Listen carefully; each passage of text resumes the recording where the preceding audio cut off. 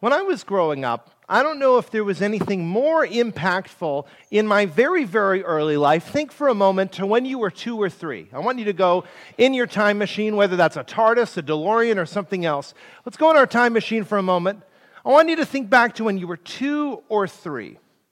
I don't know if there was something more impactful for me than Sesame Street at that age. Do we have any Sesame Street superfans? It's interesting because up until the most recent, my children's generation, they have Cocomelon instead, so they don't really do Sesame Street. But it seems like every other generation for the past 50 or so years, Sesame Street was such a big part of how we grew up. And I think of my earliest memory, I was 2 years old, and I was in the basement of my house on my birthday, and Big Bird comes in. And they got Big Bird for my birthday, and I was terrified. And that's my earliest memory. And it all goes downhill. I also think of, with those early days of Sesame Street, for me in the 90s, my favorite, it was kind of the pre-Elmo days, Grover. Do you remember Super Grover? He was amazing. I feel like they don't even have Grover anymore. But I don't think there was anything more significant about Sesame Street than the songs. Would you agree? Let's try it. Let's see if I'm right. You ready for it? Well, I love trash. Good. Okay. Oh, well, okay. Well, let's try again. C is for... Okay, there we go. This one's hard. Can we do a hard one? We had a hard time with I love trash. So let's see. Abacajecka. All right. The alphabet song. Nobody can actually sing it. What about this one? Rubber ducky, you're the... Okay, we're doing better. Can we do one more? What about this one? Tell me who are the people in your... Oh, so we all know that one. Now, it's interesting. I thought that was like a My Generation Sesame Street song. That was in the very, very first season.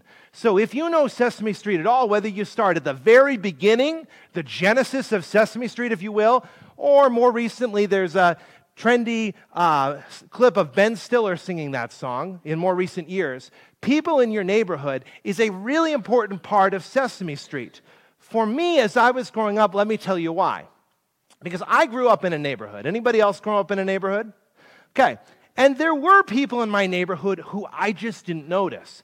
Because when you're a child, you're focused on what? You're focused on where you sleep and playing your games and who mom and dad are and what home looks like and school and all that stuff. And there's all these different people who do things, right? And we can forget about them. And they're important parts of what we do. Like growing up in the 90s, if there wasn't a school bus driver, what would you have done? So a school bus driver is a person in your neighborhood. The postal service, the postal worker, etc., all these people are important parts of our neighborhood. And so what I remembered as a little kid is I would sing this song for everybody. So if someone would come and bring the mail, I would think in my head, a postal worker is a person in your neighborhood, right? That whole kind of thing. Now, you can say, what does that have to do with anything church?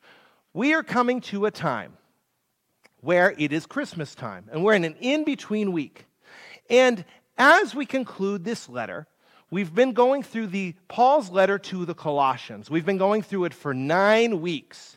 And you're going to see at the very end, there's this really random text that we're going to get to, and we'll look at that in a moment. But what I don't want you to miss is that in the Christmas season, you have a wonderful time to remember that there are people in our neighborhood. There's people that we come into contact with that we have a profound influence on, not that we're going to tell them what to do, but they notice how we live, and we have an opportunity to make an impact on them for the better. And sometimes as Christians, we can say, hey, how do I share my faith? How do I let other people know about Jesus? Christmas time and Easter are like the 2 times that it's simpler than other times to let people know about our faith and to share our faith. So what I want to show you is that Sesame Street had that song, Who Are the People in Your Neighborhood? And it really grappled with some questions that are going to have a lot to do with sharing our faith. Here's what the questions are. Number 1, and we're going to throw a graphic on the screen, what is community? So Sesame Street, that song, it asked, like, what is community? What is that in general? How do we define that? How do you build it? And who's included? Now, it's really interesting because these are key themes in the Gospels and in Paul's writings. So the Apostle Paul writes all these letters, and you're going to see that when people come and talk to Jesus, they're always wondering, like, who's my neighbor? Who should I take care of? Who matters? How do we build community together? What are the rules? Who's included there? And that's also, as you see in Paul's letters, it's a key thing. What is community? How is it built? Who's included? And so what I want to show you is that imagine, have you ever heard the phrase, the kingdom of God? Okay, it's a common church phrase, and I like it. I'm not rejecting it, but sometimes when we use these church phrases, we can say, I don't totally get it because anybody serve under a king? We don't. Anybody really part of an earthly kingdom? We're not. And so we can look at it and say, I don't really get it. What I want you to imagine is that the kingdom of God is like God's neighborhood. Are you with me on that? So imagine that we've got God's neighborhood, and we wonder, okay, what is that neighborhood? How is it built? And who's included? And as we go into the Christmas season, as I mentioned, this is a great time to share our faith, because here's our big idea. And I want to be crystal clear about what we're talking about today. God wants me to lead others to his neighborhood's gate. And Jesus says, I'm the gate. So let me break that down. Imagine that you have the kingdom of God, and we describe it as God's neighborhood. Now, it's very easy to imagine that this is some exclusive, gated community that's separate, and if we're not careful, we go there. What God wants us to do is God wants us to lead others to his neighborhood, and people can wonder, how do I get in? It's not that it's exclusive in that God doesn't want people part of it. It just has one entrance. The gate, Jesus says very clearly in John's gospel, I'm the gate. And so as we're coming into Christmas, as we're having this wonderful opportunity to share our faith, we have the opportunity to lead others to his neighborhood's gate.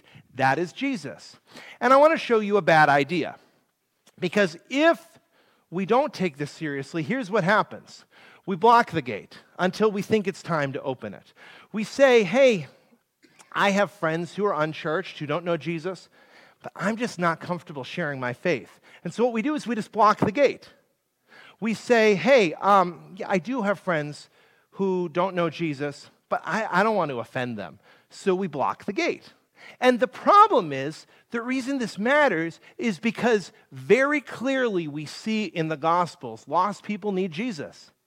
Lost people need Jesus. And that doesn't mean we shove religion down someone's throat. It doesn't mean we guilt people. It means we say, God has a neighborhood. I have the opportunity to invite people to come into the neighborhood because there's one gate. His name is Jesus.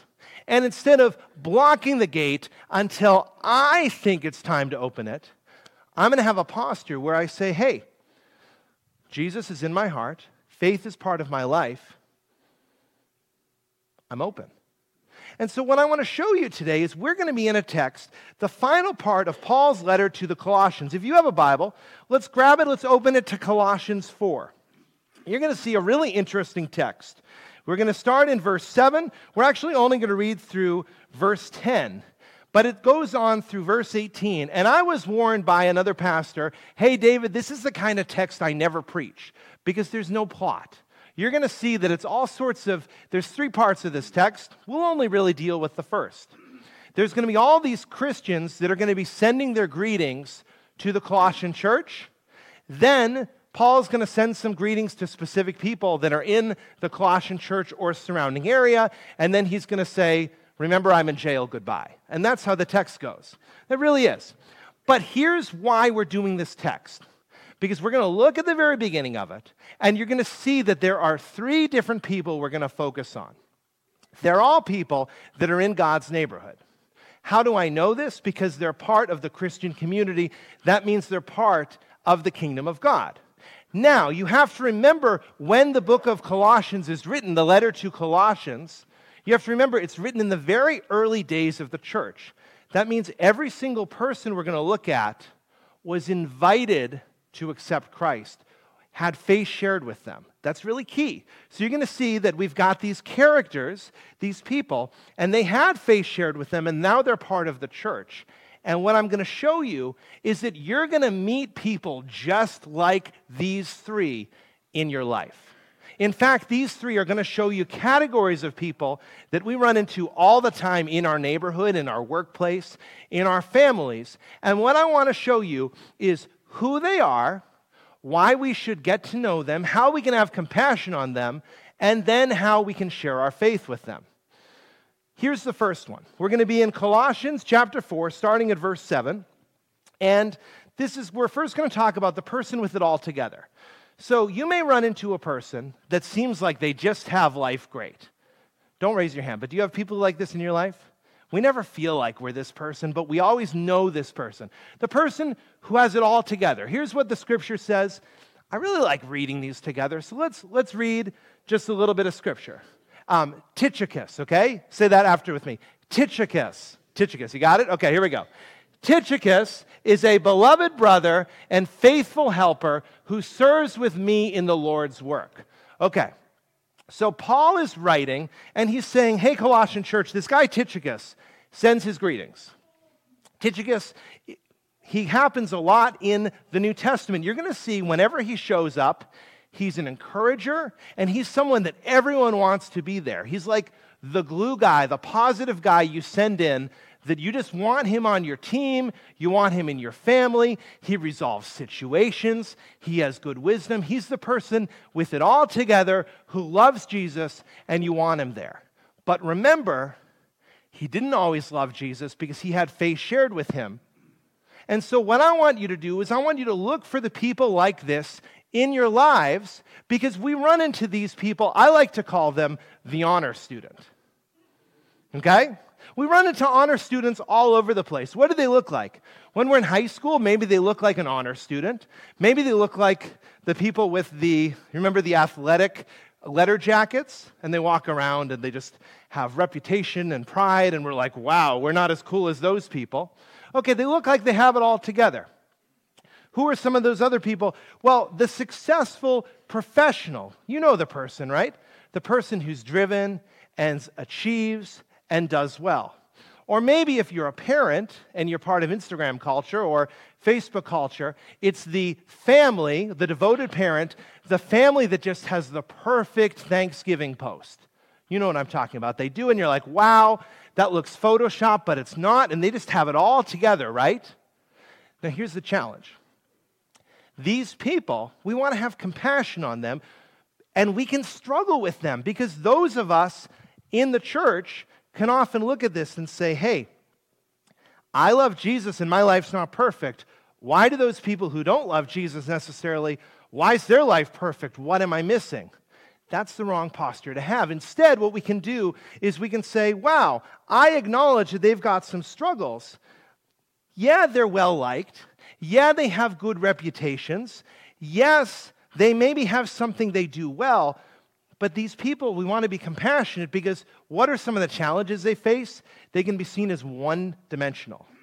You know that person who you know them because they do this, and you don't know a lot else about them. And so they can have a pressure to maintain, and sometimes they can take things in their life and they can push it under the rug, right? Oh, I don't actually have any problems. Life is perfect, even though it's not. And we want to have compassion for these people. What I say their greatest insecurity is honor students will ask this question: do you only love me because I blank? In your workplace, the achiever, hey, do they only appreciate me because I do really well? In my family, hey, do they only love me because I provide, because I'm the one who's the steady rock, I'm the one who achieves and takes care of everybody? And it can be very isolating to be the honor student. What I want to show you is that a hard truth that they have to sometimes deal with is this idea that it's a lot easier to pretend that life is all good than to deal with the real challenges of life. But the good news, the gospel, right? Gospel is good news. The good news of Jesus that we can answer to them is, hey, instead of struggling and just pretending it doesn't exist, If I love Jesus, that means I struggle, because I don't need to love Jesus and have faith if I don't struggle. I fall short, I need Jesus, and then I'm changed from the inside out. And that's the difference, and that is some of the good news we can share with the honor students in our lives, is if we're encountering people that seem like they have it all together, what we can realize is that, hey, I have a wonderful opportunity to just be authentic with them. I don't need to overshare. I don't need to undershare. I can just be a real person and love Jesus and live that way. And so what I want to show you is that sometimes these are the people we have the hardest time with. When we're thinking as Christians, who can I share my faith with? The person with it all together, with the nice house, the nice car, the 401k, etc. This can be the person we relate with the least, can it? Because we're messed up. We have problems. We have insecurities. And the person who's just perfect, that's hard, and I don't know how to relate to them. I have a friend who I believe this would be the hardest person for me to share my faith with. I'll call him Frank. His real name's not Frank. I grew up with Frank. And we went to a Christian school together. And his dad was a really strong Christian. And he was a cross-country star. He ran 2 minutes faster than me in the 5K. And he had amazing grades. He was number one in our class. And et cetera, et cetera, et cetera. He had all these amazing things in his life. And now he lives his life and he travels the world and he goes backpacking in Europe and he doesn't necessarily have faith, but he's got his life together. And I will tell you that for me as your pastor, if I'm thinking of the person who would be hardest to share my faith with, it would be Frank. Is that fair? Now here's the thing.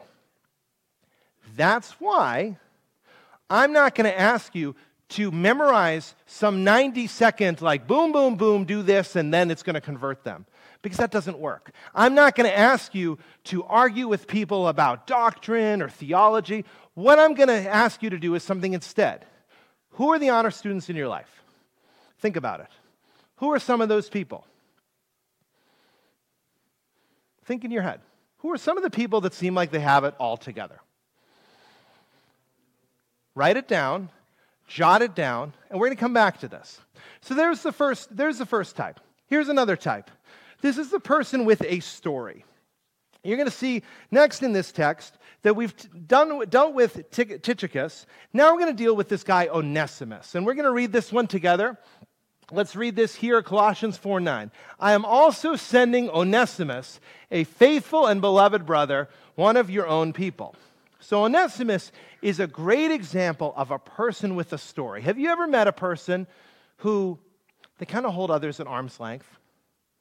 They maybe don't, they're not an oversharer, they're an undersharer. And you think, that person has a story. That person has a reason. Not necessarily something they've done wrong, but a background that if I knew that, it would allow me to know so much more about them, but they really want to withhold it. Let me tell you what Onesimus' background was. Onesimus meets the Apostle Paul, gives his life to Jesus, becomes a Christian, and he's got a secret. He's talking to this guy, Paul, who's a Roman citizen in the first century. And Onesimus is a runaway slave. And he, wow, look at that. Now he's got all this. If I'm not careful, I can end up in prison or dead or something horrible to me. And he's got all this stuff. And what you're going to see is if you read, there's a companion letter to Colossians called Philemon. And Philemon is all about this guy, Onesimus. And Paul sends Onesimus back, and he says, don't receive him as a slave. He was a slave. Now receive him as a beloved brother in Christ. Because Onesimus has a story. Onesimus has something he's running from. And it's not that it's his fault, it's just reality. And we have people like this, not who are, because we're in a totally different cultural context 2,000 years later. We don't have runaway Roman slaves. What we have is we have people with stories, and maybe they're running something. Maybe they're trying to hide something. And we can look at these people in our lives and society and have compassion on them. I call these people the iceberg. What's an iceberg? An iceberg is a little bit of ice, and then there's water, and that's it, right? No, there's all this stuff underneath. How much of an iceberg usually can you see? 10%. 10% up here, 90% in the bottom. We have people in our lives who are icebergs, who they show us just this little bit and how much do they have going on. All this other stuff. Do we judge them for it? No. What we want to realize is we have the opportunity as followers of Jesus to acknowledge that just because someone lets me see this doesn't mean that's the whole story. Let me give you some characteristics and ideas of the people who are icebergs. So they can keep others at arm's length. Maybe they have traumatic backgrounds, and they're often cautious. What are some of their fears? Rejection. Have you ever met a person who just is worried, hey, are they going to reject me? If they find out more, maybe you've been this person at some point. Hey, this is great, but I'm so worried that if I say the wrong thing, I'm out. If I say one wrong thing, that's it, forget it, I've lost my relationships. They're never going to talk to me again. That's what our iceberg friends deal with. And so the big question that they have to deal with is, will they still love me if they learn more about me? But the challenge is that for our iceberg friends, when we stay distant out of fear of rejection, what happens? We self-impose the rejection. And so we can have compassion for our friends in our neighborhood. We're looking and we're saying, hey, Jesus wants to bring people into God's neighborhood. Jesus is the gate. And so what I can look at is I can say, wow, there are people in my life who have a story. Maybe they don't want to share it. And now they've put everybody in an arm's length. And they've built all these walls. And what happens if I build a wall here? And a wall here? And a wall here? And here? And up above me? Now I'm totally closed off. But the good news of the gospel that we can share with them is, hey, it's not that you have to tell me all your secrets. It's not that you just have to spill all your beans and feel uncomfortable. No, with the gospel, yeah, you've got stuff in your life. I have stuff in my life too. We're all sinners. We all repent. We all have a previous life, and we get to have new life in Jesus to let the old go away. And then we build community, not based on a stained glass lifestyle of I'm perfect, you're perfect, we're all together because we're perfect. That's not this church or any church, I hope. We build community where we're trying to be authentic and be honest. Let me give you an example of a famous iceberg, Johnny Cash. Let's raise a hand. Who loves Johnny Cash? Did you know that Johnny Cash became a really strong Christian? He did. Because Johnny Cash had a traumatic childhood that he didn't want to face. Then he had a failing marriage.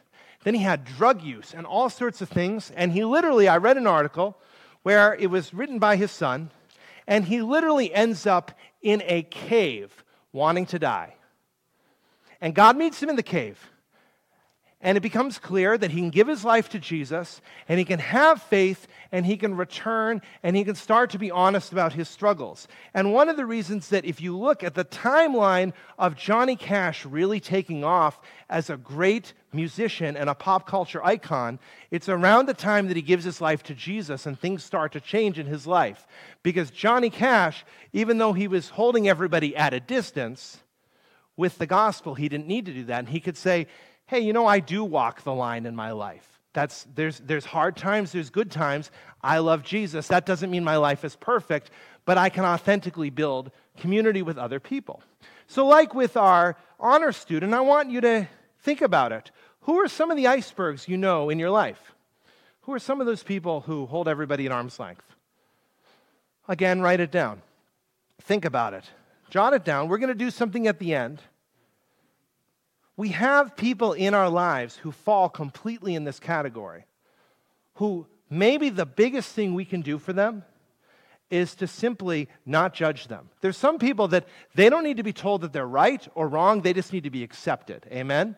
There's some people that simply need to know that there are Christians who aren't going to judge me. I have a lot going on in my life, and it's not that you agree with a lot going on in my life or you disagree with a lot going on in my life. You just accept me, and you understand that Jesus will do the work in my life over time. One more category, and then I'll show you what we're going to do with these. So here's our third one. This is the person who's busy. Now, it's interesting. I've been in a new role for 18 or 19 weeks. I've lost track. And you know the number one concern people tell me? I ask people, hey, how's life? Good. And then I try to dig. I'm like, okay, tell me how your week was. Well, it was busy, right? That's the number one thing we have. In our culture, we don't always maybe feel like we can identify with the person who has everything together, the honor student. Maybe we act like that on social media. Maybe some of us really find ourselves dealing with a lot of people who have a lot going on, but so many of us have this as our number one. I feel busy. You're going to see this guy, John Mark. John Mark was kind of an original follower of Paul. Paul's the writer of this text to the Colossian church, and his friend Barnabas. You'll actually see that John Mark and Barnabas are cousins. Let's read this together, and I'll explain what's going on.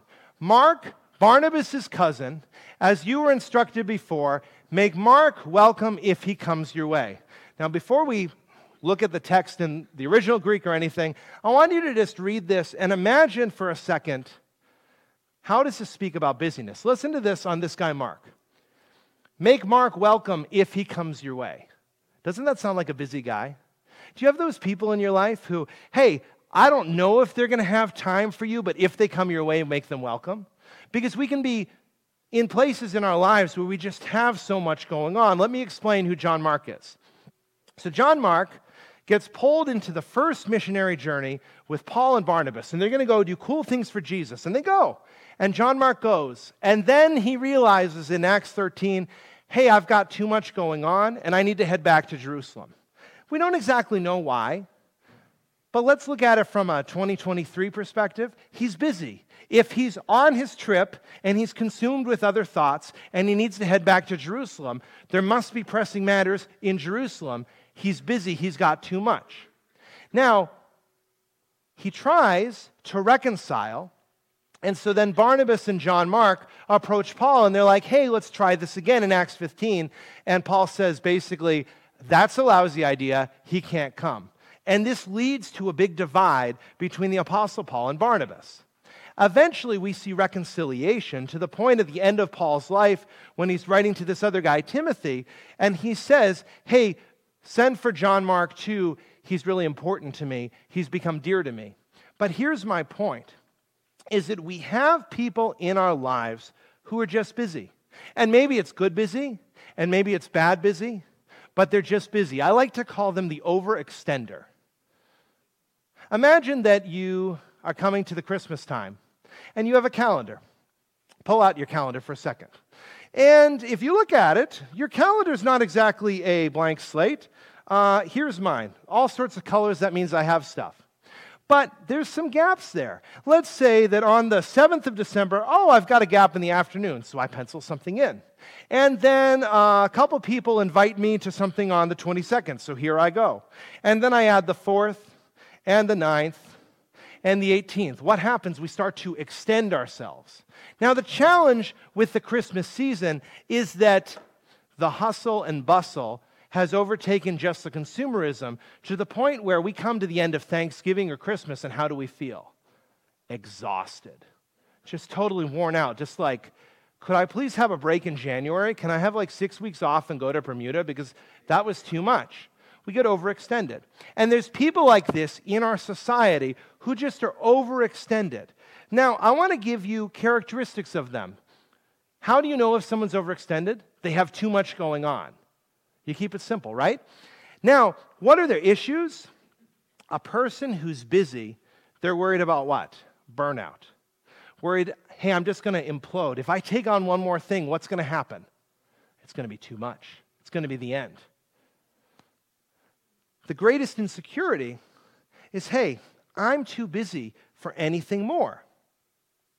But the problem, and they have to deal with, is that starting from busy really sets everybody up to fail. When I say I'm going to start with busy, and then I'm going to add more and more and more, eventually I reach a breaking point.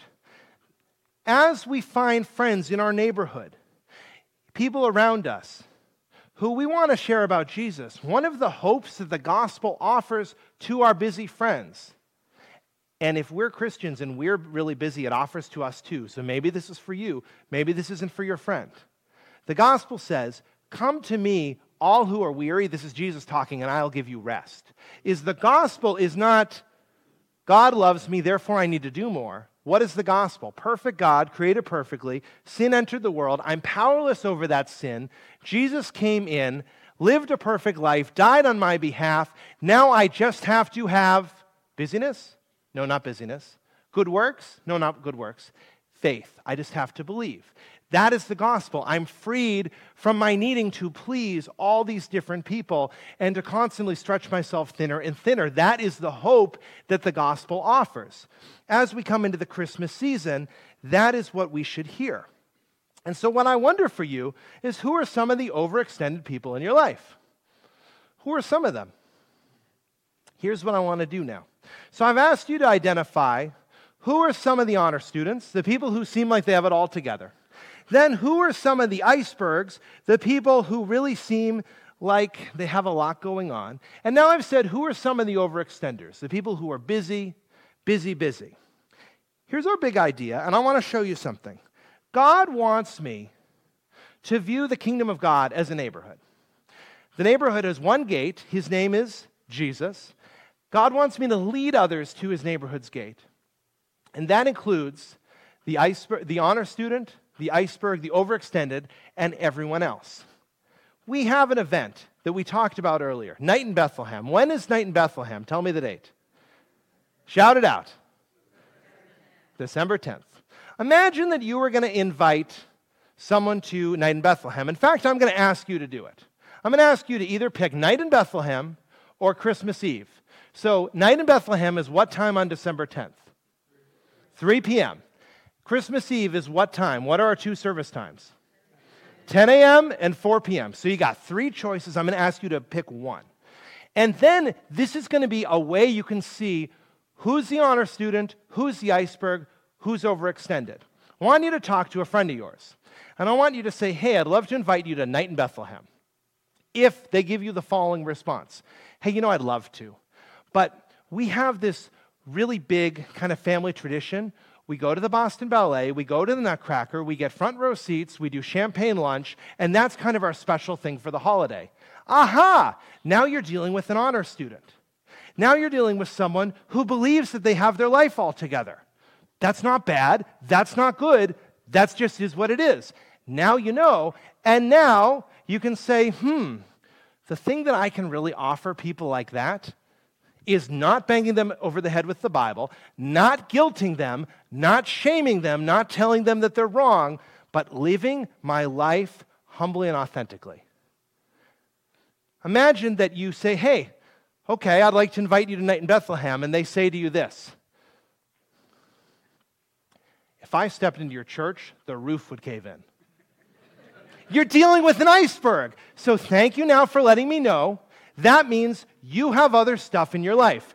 Am I going to judge you? No. Am I going to condemn you? No. There's no condemnation in Christ. What I'm going to do is, now I know that I've got someone with other things in their life, and praise God that he has put me or you as a Christian in their life. That's awesome. We can really work with that. You now can be an ambassador for Jesus in that person's life. How cool that they have a Christian friend. Or let's say that you say, hey, I'd love you to come tonight in Bethlehem, and they give you this response: I'd love to, but I'm too busy. Well, you're dealing with an overextender. If someone says you're too busy, remember, the whole idea of church, the gospel, is not to give you more stuff to do to feel bad about.